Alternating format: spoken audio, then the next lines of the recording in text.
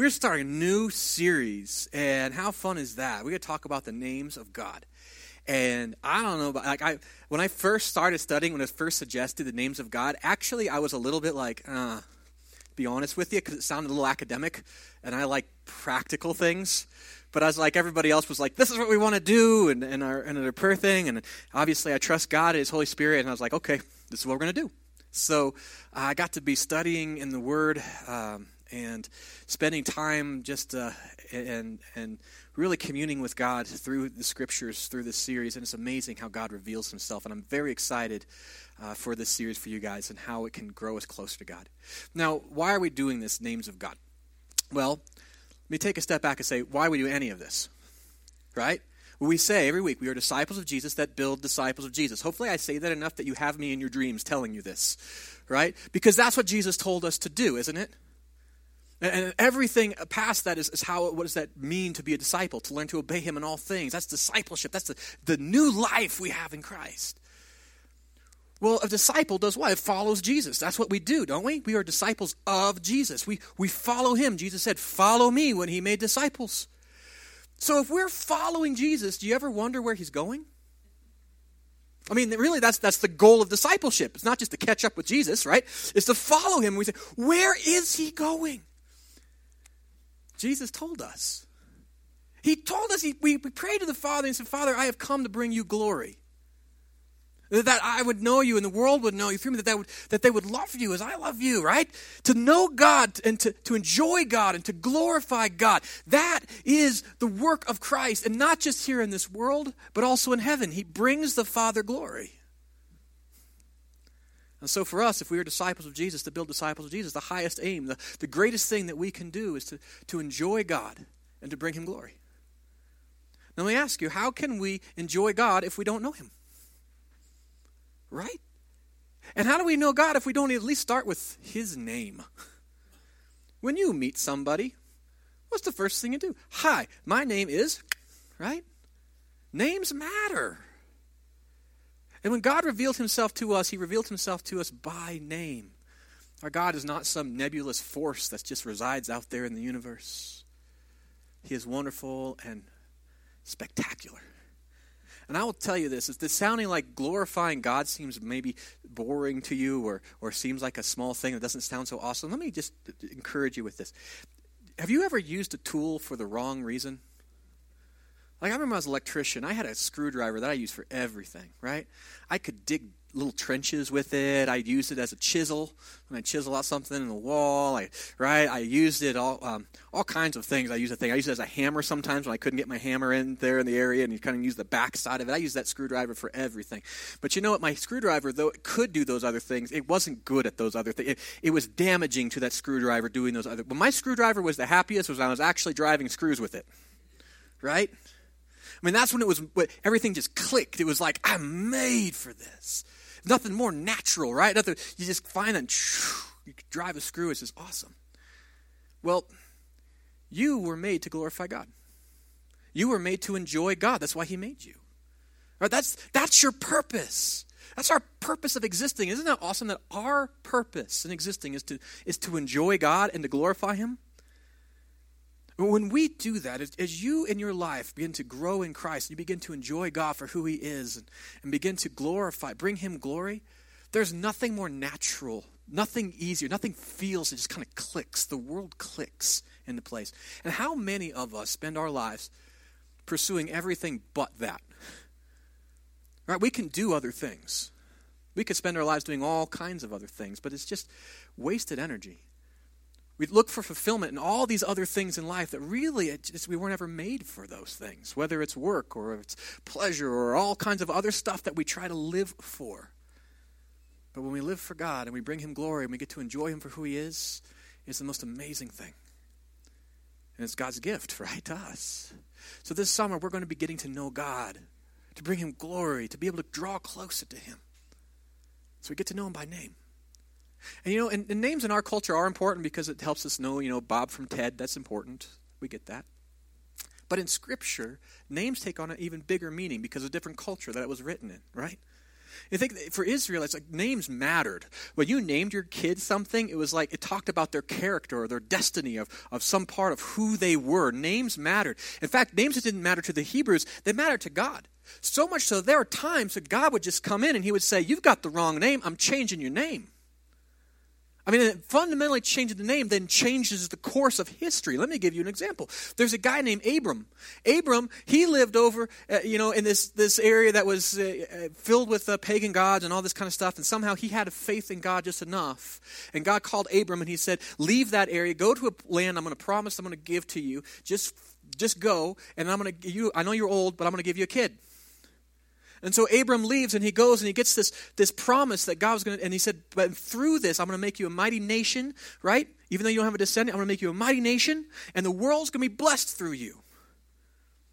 And Abram goes and does this, and then after some years, his faith starts to wane a little bit, and so God changes his name. He says, you know what, your name's not Abram, which means exalted father. He says, your name is going to be Abraham.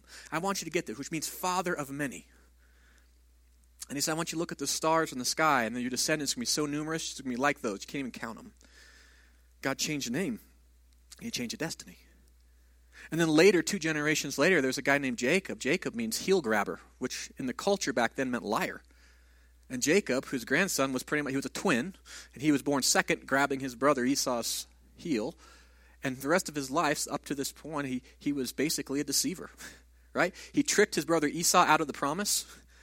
Right? He did all these kinds of things, and then later on in life, God gets a hold of Jacob, and he wrestles with him.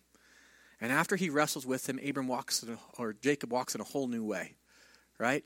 The war between him and God is over, and he says, let me change your name for you.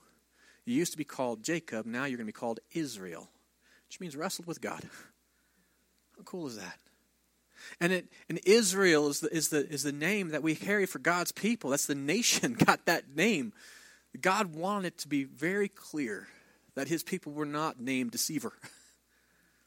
His people are those that have wrestled with God and have let God win, right?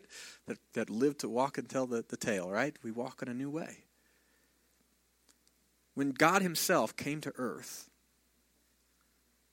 it was so important that he was going to get the right name that he sent a messenger to Joseph. And in this messenger, this angel shows up to Joseph and says, hey, your fiancée, she's pregnant. Don't worry, it's from God. It's the Messiah. And this is what you're going to name him. That was the command. That was Joseph's to-do list. Name the kid. And you're going to name him Jesus because he's going to save his people from their sins. And Jesus means God saves. See, names matter to God deeply. And so in Scripture, when God reveals himself to us by name, we should listen. It tells us something about who he is, and we want to know who God is. Our memory verse today, we're going to come back to it several times in today's message. We want to start just by setting it to our heart. It comes to us from the book of Leviticus. And it says this, and I will walk among you, and I will be your God, and you shall be my people. And right now, that may not seem like it's very applicable, but trust me, you want to get this, you want to tattoo this onto your heart. So here we go. Just say it along with me. Here we go. And I will walk among you and will be your God, and you shall be my people. Leviticus 26:12. Oh, you guys are so much better than first service. I'll tell you what. Okay, let's do it again. And I will walk among you and will be your God, and you shall be my people. Leviticus 26:12. Isn't that a powerful passage? One more time, let's test ourselves. And I will walk among you and will be your God, and you shall be my people. Leviticus 26:12. Awesome. We're going to come back to this, and you'll be just blown away how God keeps this. It's so cool. So when we talk about names of God, obviously in Scripture, we have the name God, right? You open the Bible, it says God did this. That's his name. Well, here I've got something for you. The Bible wasn't originally written in English, right? So there are other words that are translated that we use for our concept of God, right? So one of the things we're going to look at is this one that is translated in our Bible, God. There's some, most of the time, or at least first, what is this name? Now, let me give you just a quick aside, okay, as to why we use the Bible we have. Do you read Hebrew? Probably not, because we are in Americans, right? One of the things I love about our God is he's smart enough that he can communicate in more than one language. He created all the languages, right? Which is one of the things that lets us know that our God is brilliant, which means that translations carry the authority. You don't have to learn Hebrew or Greek to understand God's word. We have translations, but they're very accurate. We have been very blessed. If you go all the way back to like the 1600s, there was a King James Version that came out. So when the church began to split, we wanted to get God's word from Latin. And the Latin Vulgate, which actually was a translation to the common language of the time. And so the church used that for a long time. And then when the Protestants and the Catholics stopped getting along so good, right? The Protestants said, well, we need a Bible. We want it to be in the language of our people. And luckily for us who speak English, it was written in English. King James authorized a Bible, and it was translated. And back then, they did a really good translation, right? They had over a dozen manuscripts that dated back, all the way to like the 11th century, which, it was like 1,000 years from like the originals, because the original copies were made on parchment and stuff like that. And I don't know about you, but most of my receipts from Safeway are completely gone by the end of the year when you try to do taxes, right? Paper doesn't last forever, so you have copies. But these copies they had were all very, very similar, and they had a very good translation and translated to the language of the day. Well, fast forward. Do you speak like Shakespeare? Because that was the time that it does. So we have new translations. Well, these new translations, in this period of time where we had this, we don't use the King James Version, and there's a reason for that. It's because, one, it's like reading Latin. I don't know if you've ever had that. But also, here's something. That in between the time that the King James Version was written, there was this science that started that was called archaeology. And the King James Version had, just basically over a dozen translations that we got our Bible from. Now we have almost 30,000 manuscript copies of the Bible, dating not within 1,000 years, but all the way back, some of them within a few decades of the original writings. Isn't that amazing? And in doing so, our manuscript copies that we have for our modern versions are 99.94% perfect, which means that every word in the Bible that we have, we can say with absolute confidence, was in the original writings. And the King James, for only having a couple dozen, or a little over a dozen, they did really good. But there are some chapters and things in the King James that weren't in the original text. And thanks to archaeology and things like this, we can tell exactly when they were added and where they were added. So in your Bibles, there's some places like at the end of Mark and things like that where there'll be like a little note there that says this wasn't in the original manuscripts, the original text. It wasn't the original scripture. Why? Because pastors back then didn't have laptops. And paper was expensive. A lot of times they would write their sermon notes on the end of the thing, and then they would keep these scrolls for like 200 years. And it was time to get a new Bible. The next guy that was copying the scroll would be like, I think this was in the original. I don't know. And so the scribe would add those things. But because we have so many copies, so many other ones, we were able to tell which ones were added and where. So we have an amazing gift in this. This is what I'm trying to say. When we go into this and we're talking about the Word of God, what it says, this is what God's message is to us. There's like no other book ever. And we can trust it. It's amazing. And so we talk about God, how do he reveal himself? Yes, it's the name God in your Bible, but the original, we're going to talk about some of the original names that God revealed himself to us. And the first name that God reveals himself to us in Scripture is this, Elohim. Isn't that amazing? Elohim. The very first time that God reveals himself in the Scriptures, he said, this is who I am. This is the name that we often see in our Bibles translated as God. In the book of Genesis, chapter 1, where God begins to reveal himself by this name, do you know it's actually found, he uses this name 30 times in just the first chapter? 30 times. There's something that God wants us to know about himself. You know, in the Old Covenant, Old Testament, this is used 2,570 times that God reveals himself to us as Elohim. How awesome is that? So if you have your Bibles, you want to be getting those out. And as you grab those, and if you don't have a Bible, by the way, we've got lots of them in the back. And if you need a Bible or you need a modern translation, take one of ours, keep it, our gift to you. Now here's the thing. There's a principle in Scripture as we go into the Word, this one that is called the principle of first mention. It's when something is mentioned the very first time in Scripture, it gives a context for that same concept for the rest of the time in Scripture, right?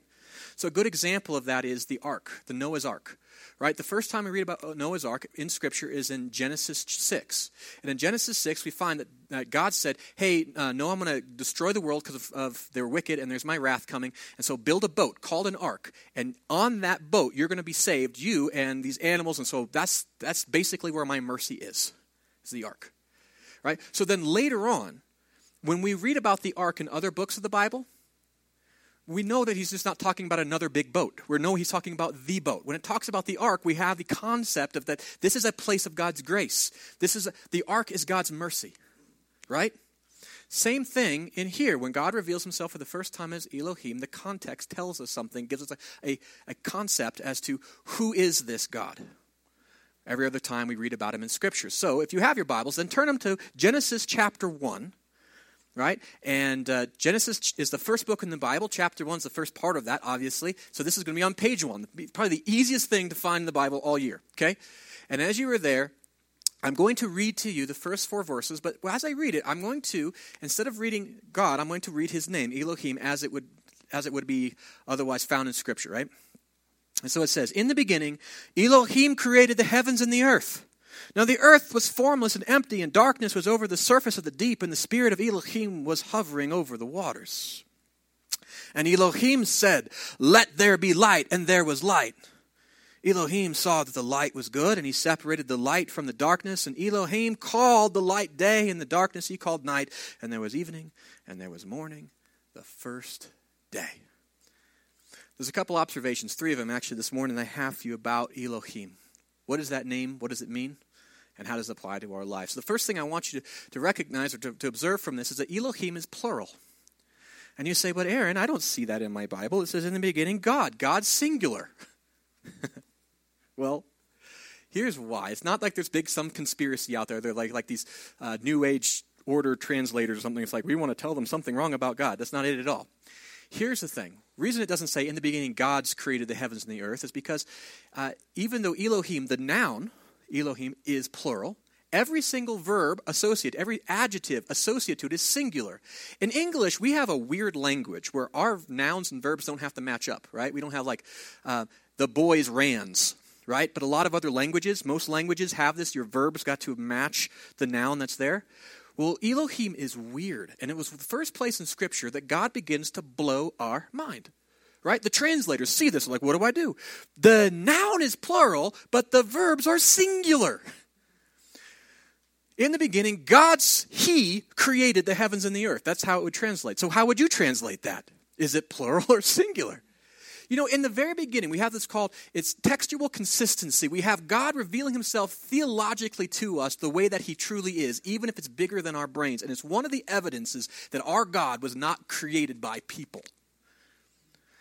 Can you wrap your mind around the plurality and in a singularity? See, later on in Scripture, we just have this develop that this plurality, that the Elohim plural is God the Father, God the Son, God the Holy Spirit, but all of them somehow are just one God. We call that the triunity, the Trinity. Can you wrap your brain around the Trinity? No, your brain will snap. Right? See, God is bigger than your brain. If you can wrap your mind around God, your God is too small. If your God fits inside your head, it could be created by your head. So that's one of the problems we have. Is one of the evidences we see that all these other world religions are created by people. They have gods that could be seriously created by other people. We wrap our heads around them. We say, this is a God, just makes perfect sense to me. See, our God is infinite, which means that if you try to fit God into your head, it's like trying to pour the ocean or the universe into a teacup. It's not going to fit. God reveals himself as he is. He doesn't say you can wrap your head around me. He says, this is who I am. He is a Trinity. And we see that from the very first verse in Scripture. Trinity is not something that was invented by the church thousands of years later. But from the very beginning, in the beginning, the plurality, the Elohim created the heavens and the earth. That's amazing. Now I want you to see that how did the translators deal with this later on in Scripture? Because sometimes when you're reading the gospel, or you're reading Genesis, and you're like, this doesn't match, like the verbs and the nouns don't match. I'll give you an example. Right here in Genesis 1:26, it says, then God said, let us make man in our image, in our likeness. It's not as though this was like a textual error, or it's not as though it's like the royal we. God has a conversation with himself. let us do this, right, in our likeness. So you notice, after we sinned, right, we have this in Genesis 3. It says, and the Lord God, Lord singular, by the way, said, the man has become like one of us, knowing good and evil. Or how about like this? After the flood, after Noah and his family got off the ark and people started populating the earth again, God said, go all over and spread and be fruitful and multiply. And everyone said, no, we're going to go live in this plain that looks like Kansas and we're going to build a tower. And God said, okay, this is how God responds. And he says this, come, let us go down and confuse their language so they're not going to understand each other. Because the best way to get people to not like each other is to speak a different language, apparently. Right? They're like, you frustrate me. Go to Europe, right? Or something. I don't know how they... So God, through Scripture, continues to have this inner monologue, this discussion amongst himself. There is a companionship, a community in God that is beyond our comprehension. But we know this. Elohim is plural. It is the very beginning. We see here that God, this is the triune God from the very start. And that's how he begins to reveal who he is. Second thing that we see is that Elohim means the strong one. Right, that's what the name itself really means. The root of Elohim is El, and El it means mighty and strong. That's where it comes from. That's in the Hebrew language. When they had the idea of El, they were talking about something that was mighty or strong. Oftentimes used of kings or things like this, but usually something much, much bigger. And where did that come from? You're like etymology. You're like, hey, how did we get this word? Right. Well, if you're a real nerd, you're not going to wonder about English language. You want to know about the words like ancient Hebrew. Where did those words come from? So Proto-Semitic, right? So you have the Hebrew language, a Semitic language. The Proto-Semitic, where did the concept of El being mighty and strong, where did it come from? It came from the concept of whenever El was used in its very beginning forms, it meant terrifyingly powerful, right? So El was used for things like hurricanes. Look, when a hurricane shows up, they would be like, oh, El! Right? Terrifyingly powerful. Right? Or like a lightning bolt. Boom! El! Right? Power that just terrifies us. And that concept carries over into the very root of the name of Elohim. Mighty and powerful. Fearfully powerful. Deuteronomy 10:17, we have an awesome a prayer that we read there. It says, for the Lord your God is God of gods and Lord of lords, the great El, mighty and awesome, who shows no partiality and accepts no bribes. Just in case we missed it, as far as who is the great El, what are his characteristics? Oh, he's mighty. That's the strong one. And powerful, and awesome, right? That's fearful. This is who God is. God is not some, little statue that we go up to and bring fruit in a basket and sit in front of him. I'll tell you this. God is terrifyingly powerful. What do most people do in Scripture when they see an angel? They pee themselves and pass out. Right? What do angels do when they see God? They cover their wings, their eyes. They fly around the throne saying, holy, holy, holy, right? They fear him, for he is mighty and powerful. Our God is more mighty and righteous and awesome and powerful than we could possibly fathom. See, we are finite, and our brains can only expand so far, but God's might is infinite. There is no way to even begin to comprehend, to scratch the surface of his power. And who are we to trifle with a God like this? But we do. But he is the mighty El. Elohim means that he is mighty, and it reminds us of his great power. But I want you to think about power. How is it often used? I mean, we talk about, we have in English, we have dynamite that actually comes from, we have Greek, dynamo, which means just powerful, things like this, right? Dynamite usually isn't used to clean up your room, unless it's really bad. And you just take care of it, right? When power comes into this world, oftentimes it takes order and then creates chaos, doesn't it? That's natural law, actually, by the way. It says that if we have something that is ordered and then we apply energy to that in time, it's going to be chaotic. And the greatest example of this is your kitchen. Right? The beginning of the weekend, I had a clean kitchen. You go to my house right now, I don't know what happened. It just happens, right? But think about it. You don't take a grenade and clean your house. You're like, power. It's got enough power to clean my house. Oh, it's got enough power. But it's not going to create a clean. Power in this world, hurricanes create destruction. don't they? Lightning bolts blow trees apart. In our world, we find there is this thing that we have order, and then somehow we can create an amazing amount of chaos in it. Do you find that in your own life? That you are masterful at using your power to create chaos into the order of your life? Yeah. But how does God, almighty and powerful, how does God use his power? Genesis 1, chapter 1. In the beginning, God created the heavens and the earth. See, our God is not a God that brings power into destruction. He is a God that brings power into creation. That is the first mentioned principle. Our God takes chaos and makes order. And you think about what kind of power that takes. It is just remarkable. This is part of who our God is, mighty and strong. He created the heavens and the earth. Now, if you are a student of the Bible, you notice in the New Testament there's something that we read about this God. In fact, we read something about Jesus.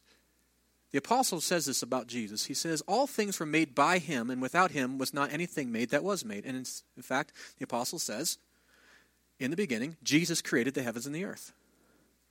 But here we see in the beginning, Elohim created the heavens and the earth. How can this be? Contradiction? Oh, I say no. Why? Because Elohim is plural. It is the Trinity. And God the Son, we find that God the Father spoke it, God the Son did it, God the Holy Spirit empowered it. And I want you to think back to our memory verse for a second. Elohim walked amongst us. Elohim put on flesh. The Creator God also became created. Fascinating. This is our strong God. I think it's important for us to recognize that God starts by revealing himself to us with Elohim. He could have said in the beginning, El Shaddai created the heavens and the earth, and that would make sense. That would mean El Shaddai, which we'll talk about in a later thing, is Almighty God. Wouldn't that fulfill the role? But there's something more to it. Because Elohim is not just El. It's El plus something. And the plus something is this, is the one who keeps covenant. Just as much as we have El being powerful and carrying that concept, Elohim also has roots, if you go back into it, with Allah, which is the one that swears. And I'm not like the one who hits his thumb with a hammer and is like, right? No, like the one who swears like, I swear to tell the truth, the whole truth, and nothing but the truth. That kind of swear. It's a God who makes covenant. Elohim is powerful, but he's also a God who keeps his word.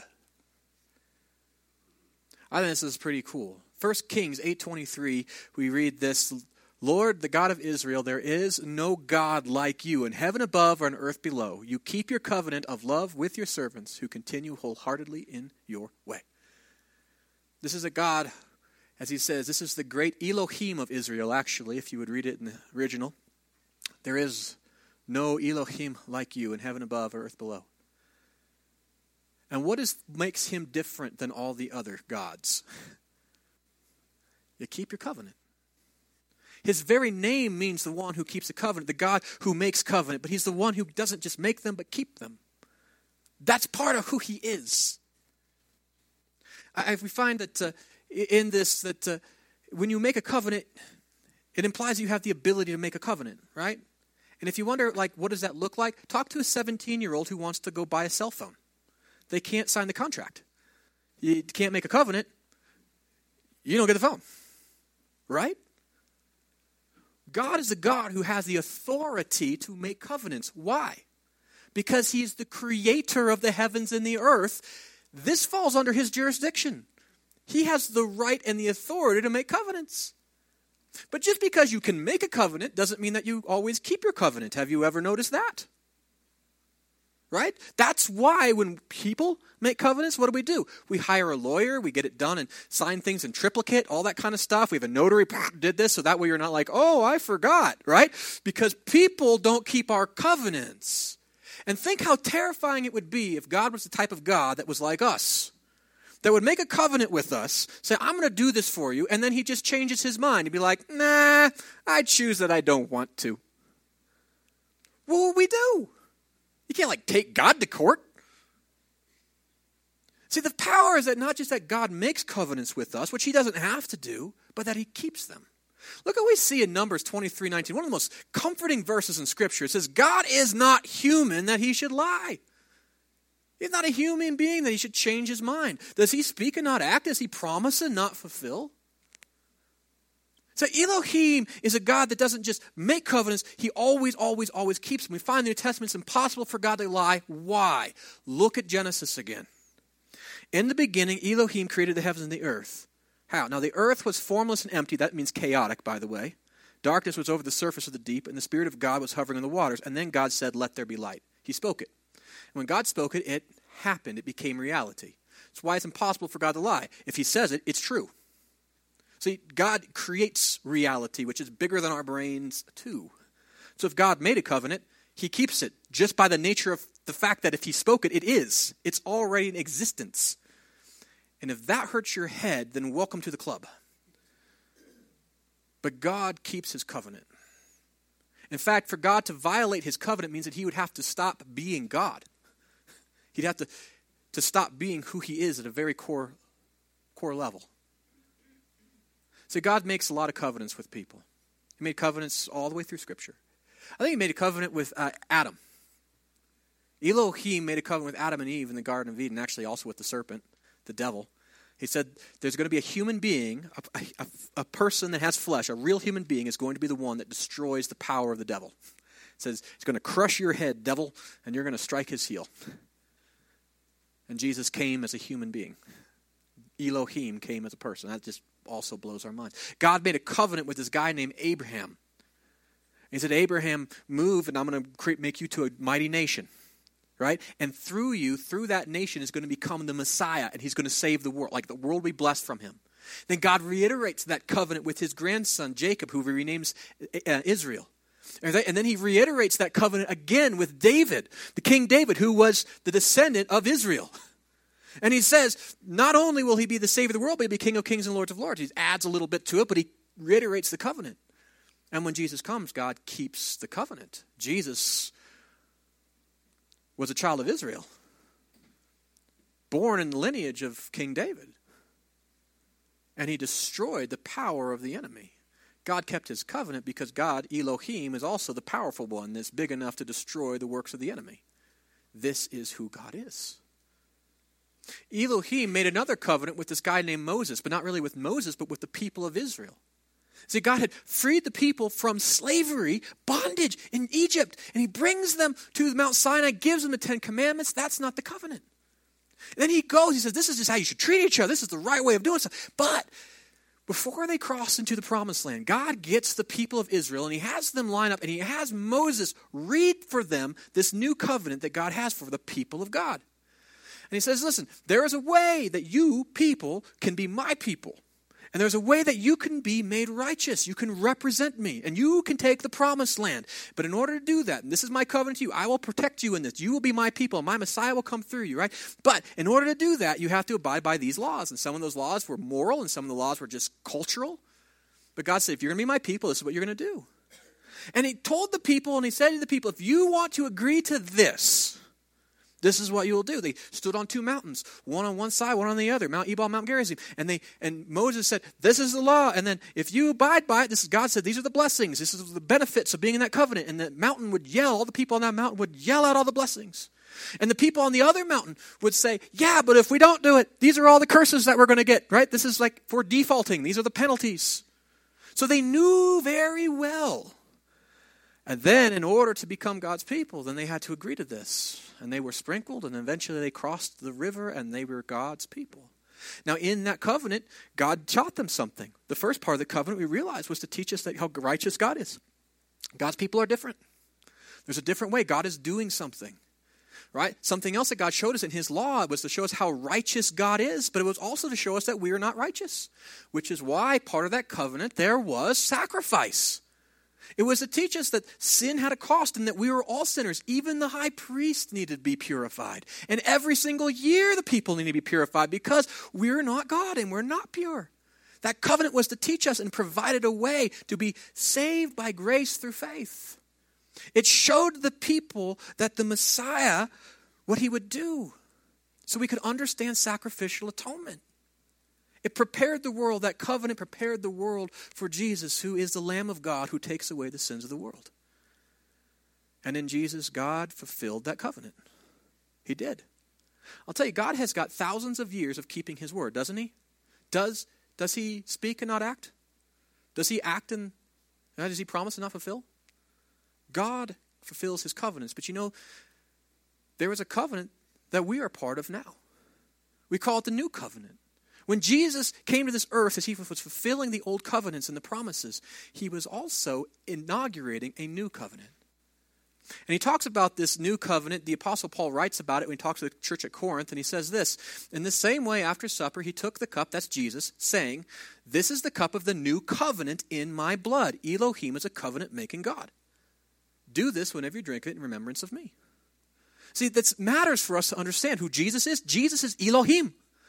He is the mighty one, but he is the one who makes covenant and keeps them. And Elohim makes a covenant with us. And what is this covenant? You are saved by God's grace through our faith in Jesus Christ as Lord and Savior. Right? That's the covenant. Right? How are we supposed to act in those things? There's a lot of things to that. We believe, we confess, repent, we're baptized, we are discipled, we do all of these things, don't we? But this is the covenant that we now have. And God keeps his covenant. And he kept his covenant with all of those who came before. We trust that he's keeping his covenant with us now. In fact, knowing that our God is the God who keeps covenant is the very basis of our hope. Starting with salvation.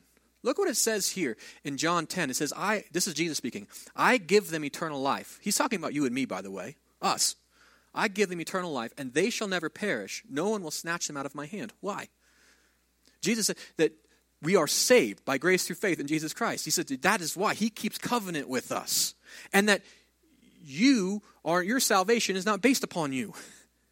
You are saved by God's grace. You are kept by God's grace. Isn't that awesome? Also, we find that God is a God that keeps covenant, gives us hope in prayer. You ever wondered, does God hear me in prayer?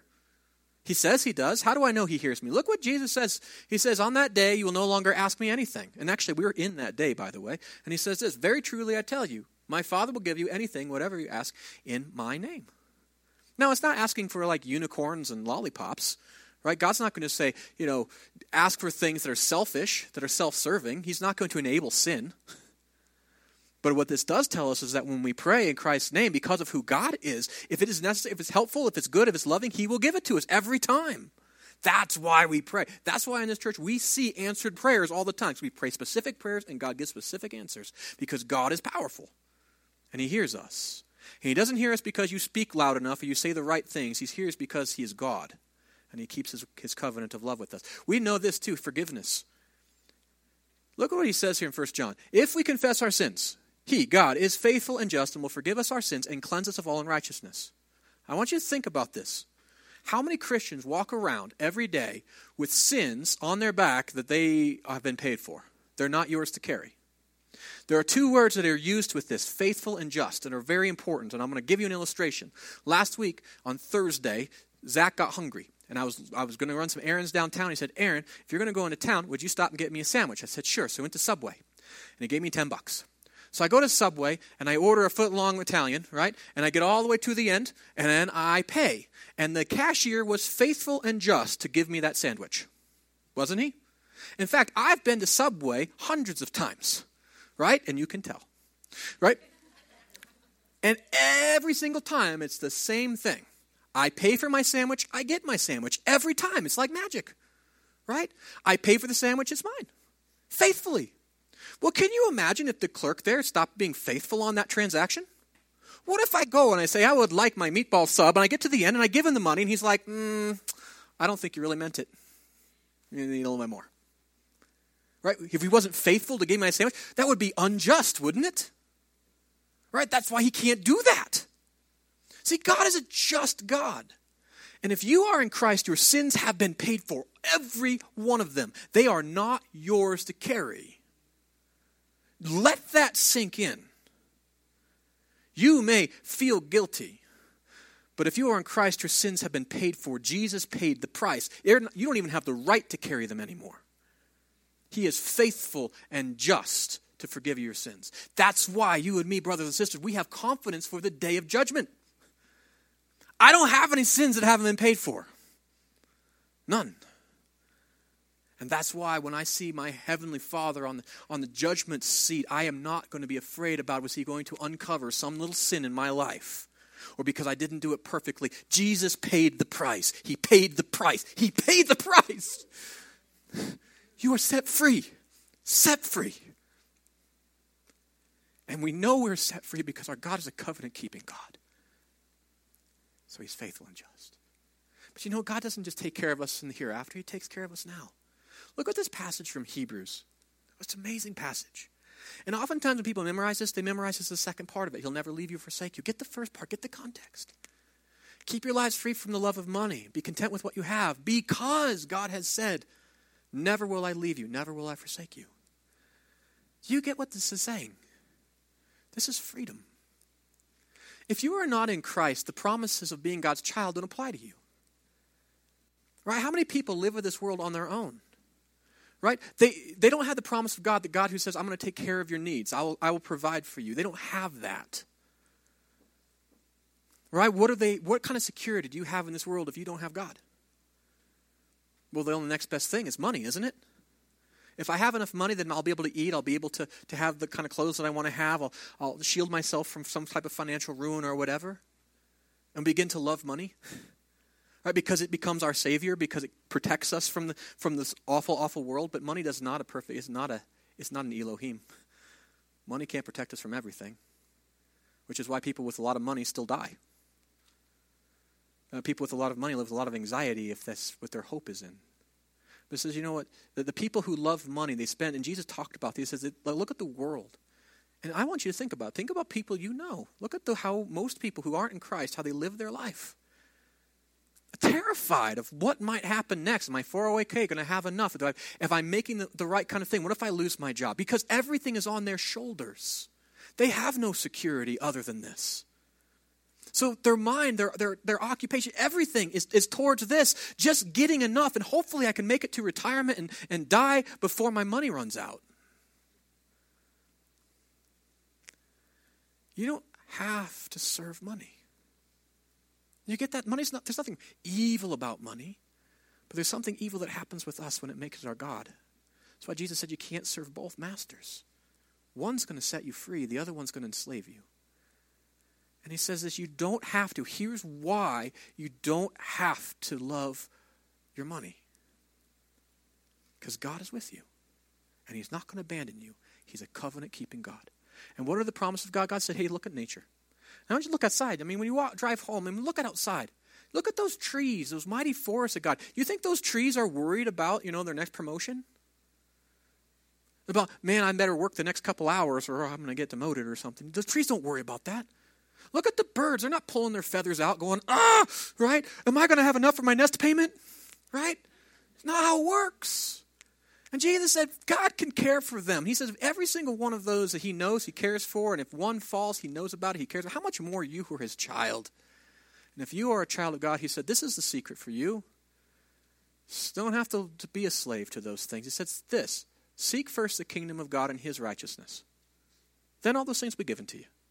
You don't have to worry about those things. In fact, he says, don't even worry about it. Every day's got enough. Don't have to worry about tomorrow. God's got you now. And that's not just flowery language. That is a promise from a covenant-keeping God, and it's one that I've seen in my own life. I'll tell you, there were seasons in my life that I went through that I had no idea.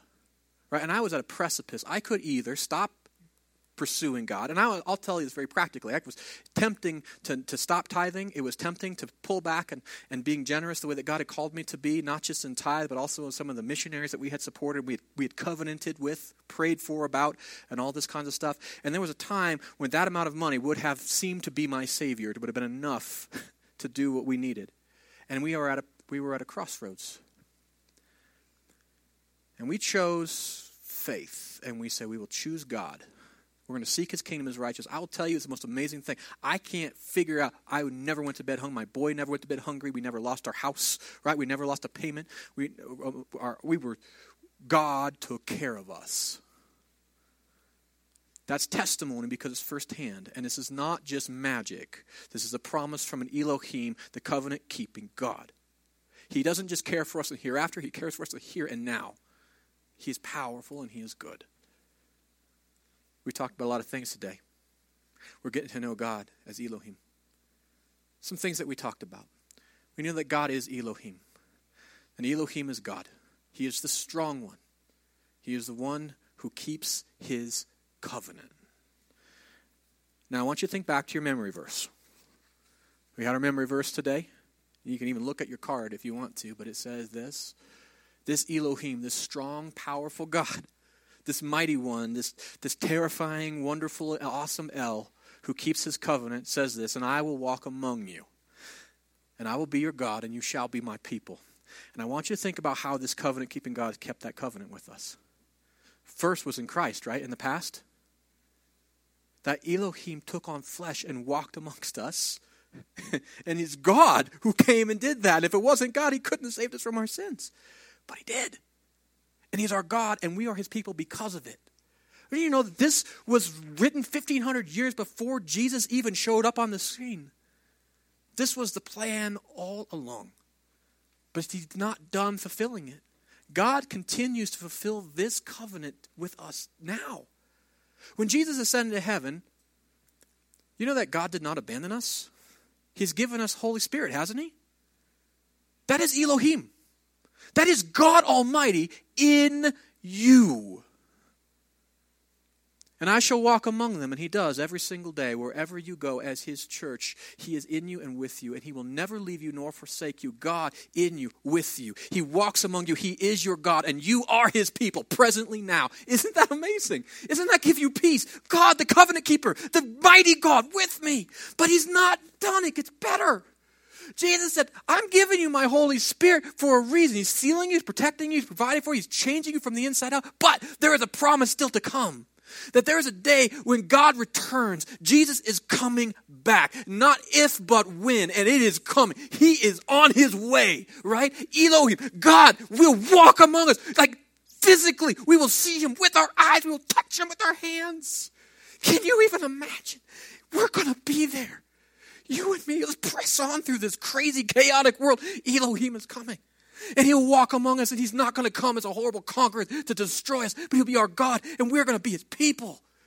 In this chaotic world that people have hijacked and caused all this pain, all of this chaos that we have caused, he's going to bring order. That is our hope. That is our hope. That's why we need to know God. So how do you apply this? How do you take this truth and put it into our lives? Following Jesus is discipleship. Discipleship is taking next steps. You take out your connection card. I've got some next steps. Ways that we follow God to bring glory to him and to enjoy him for who he is. On the back this week, do something. Take a step, and here are some suggestions. First thing that you might want to do is memorize Leviticus 26. Right? Isn't that a powerful passage? Doesn't that passage give you the power to overcome the enemy when he tells you, oh, you're still guilty of these sins? You're like, my God is faithful and true. He's faithful and just. He forgave me my sins. Thank you very much. When you feel alone, when you feel that God may have abandoned you, know that your God is a covenant-keeping God, and he has not abandoned you, and he has not forsaken you, because he has spoken it, and he can't go back on it. That's who he is. When you feel that maybe your troubles are too big for you, your world has too much chaos, it's not too big for the great El. God is with you, he's in you. Memorize this passage. Let it be a guard of your heart. Maybe that's what you do this week. And don't just memorize it, think about it. Pray to God, how is this true in my life? Or how about this? Maybe you want to read Genesis chapters 1 through 3. It's not just that God created the heavens and the earth. It's Elohim created the heavens and the earth. Think about that. How did God reveal himself? What does it mean? Who is this great God? And get to know him. Or maybe you need to ask God for help. Maybe your world is chaotic. Maybe your world's chaotic because you keep creating chaos. God's bigger than you. Maybe you go to the very God at the very beginning when the earth was chaotic and he created order. And you invite that God into your life. And you invite God into your situation. You say, God, your way, not mine. And you start asking God for help. Maybe that's what you start with this week. Or maybe what you need to do, and I would say this is for all of us, just be with us this summer. Get to know God. He covenanted with you. He wants you to know him. This is how he provided. It's church family. This is one of the places that we draw together, not just on Sundays. We have life groups. We continue to grow together, don't we? Ways that we serve together. Get to know God. And if we are his family, this is a great place to meet him, isn't it? So be here this summer. Get to know him by name. Get to glorify God. Maybe that's what your commandment is. If you've got a prayer request, write it down, because our great God listens to them. Here in a minute, we're going to take our offerings and our tithes, but we're also going to take these connection cards. I'd like you to put those in the offering baskets as they're passed. Another way to bring God glory. Let's pray for these, and then we'll have the worship band come and close us with prayer. Father God, thank you. You're mighty, you're awesome, you're powerful, but you are also creative and good. You create order out of our chaos, Lord. We invite you to do that. We thank you have the power to do that. We thank you that you keep your covenant and the covenant with us to be saved by your grace through our faith in Jesus as our Lord and Savior.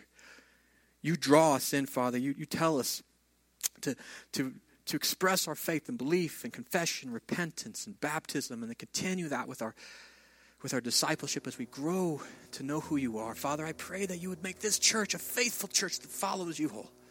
May you be our Elohim, our great God, the mighty one. Thank you for keeping covenant. We pray for the commitments that we've made, that we would keep them with you. May we bring you glory through them. We pray, Father, for our offerings and our tithes as well. Would you build your kingdom for your glory through them? We would ask all of that in the wonderful name of our Savior, our Elohim Jesus. Amen.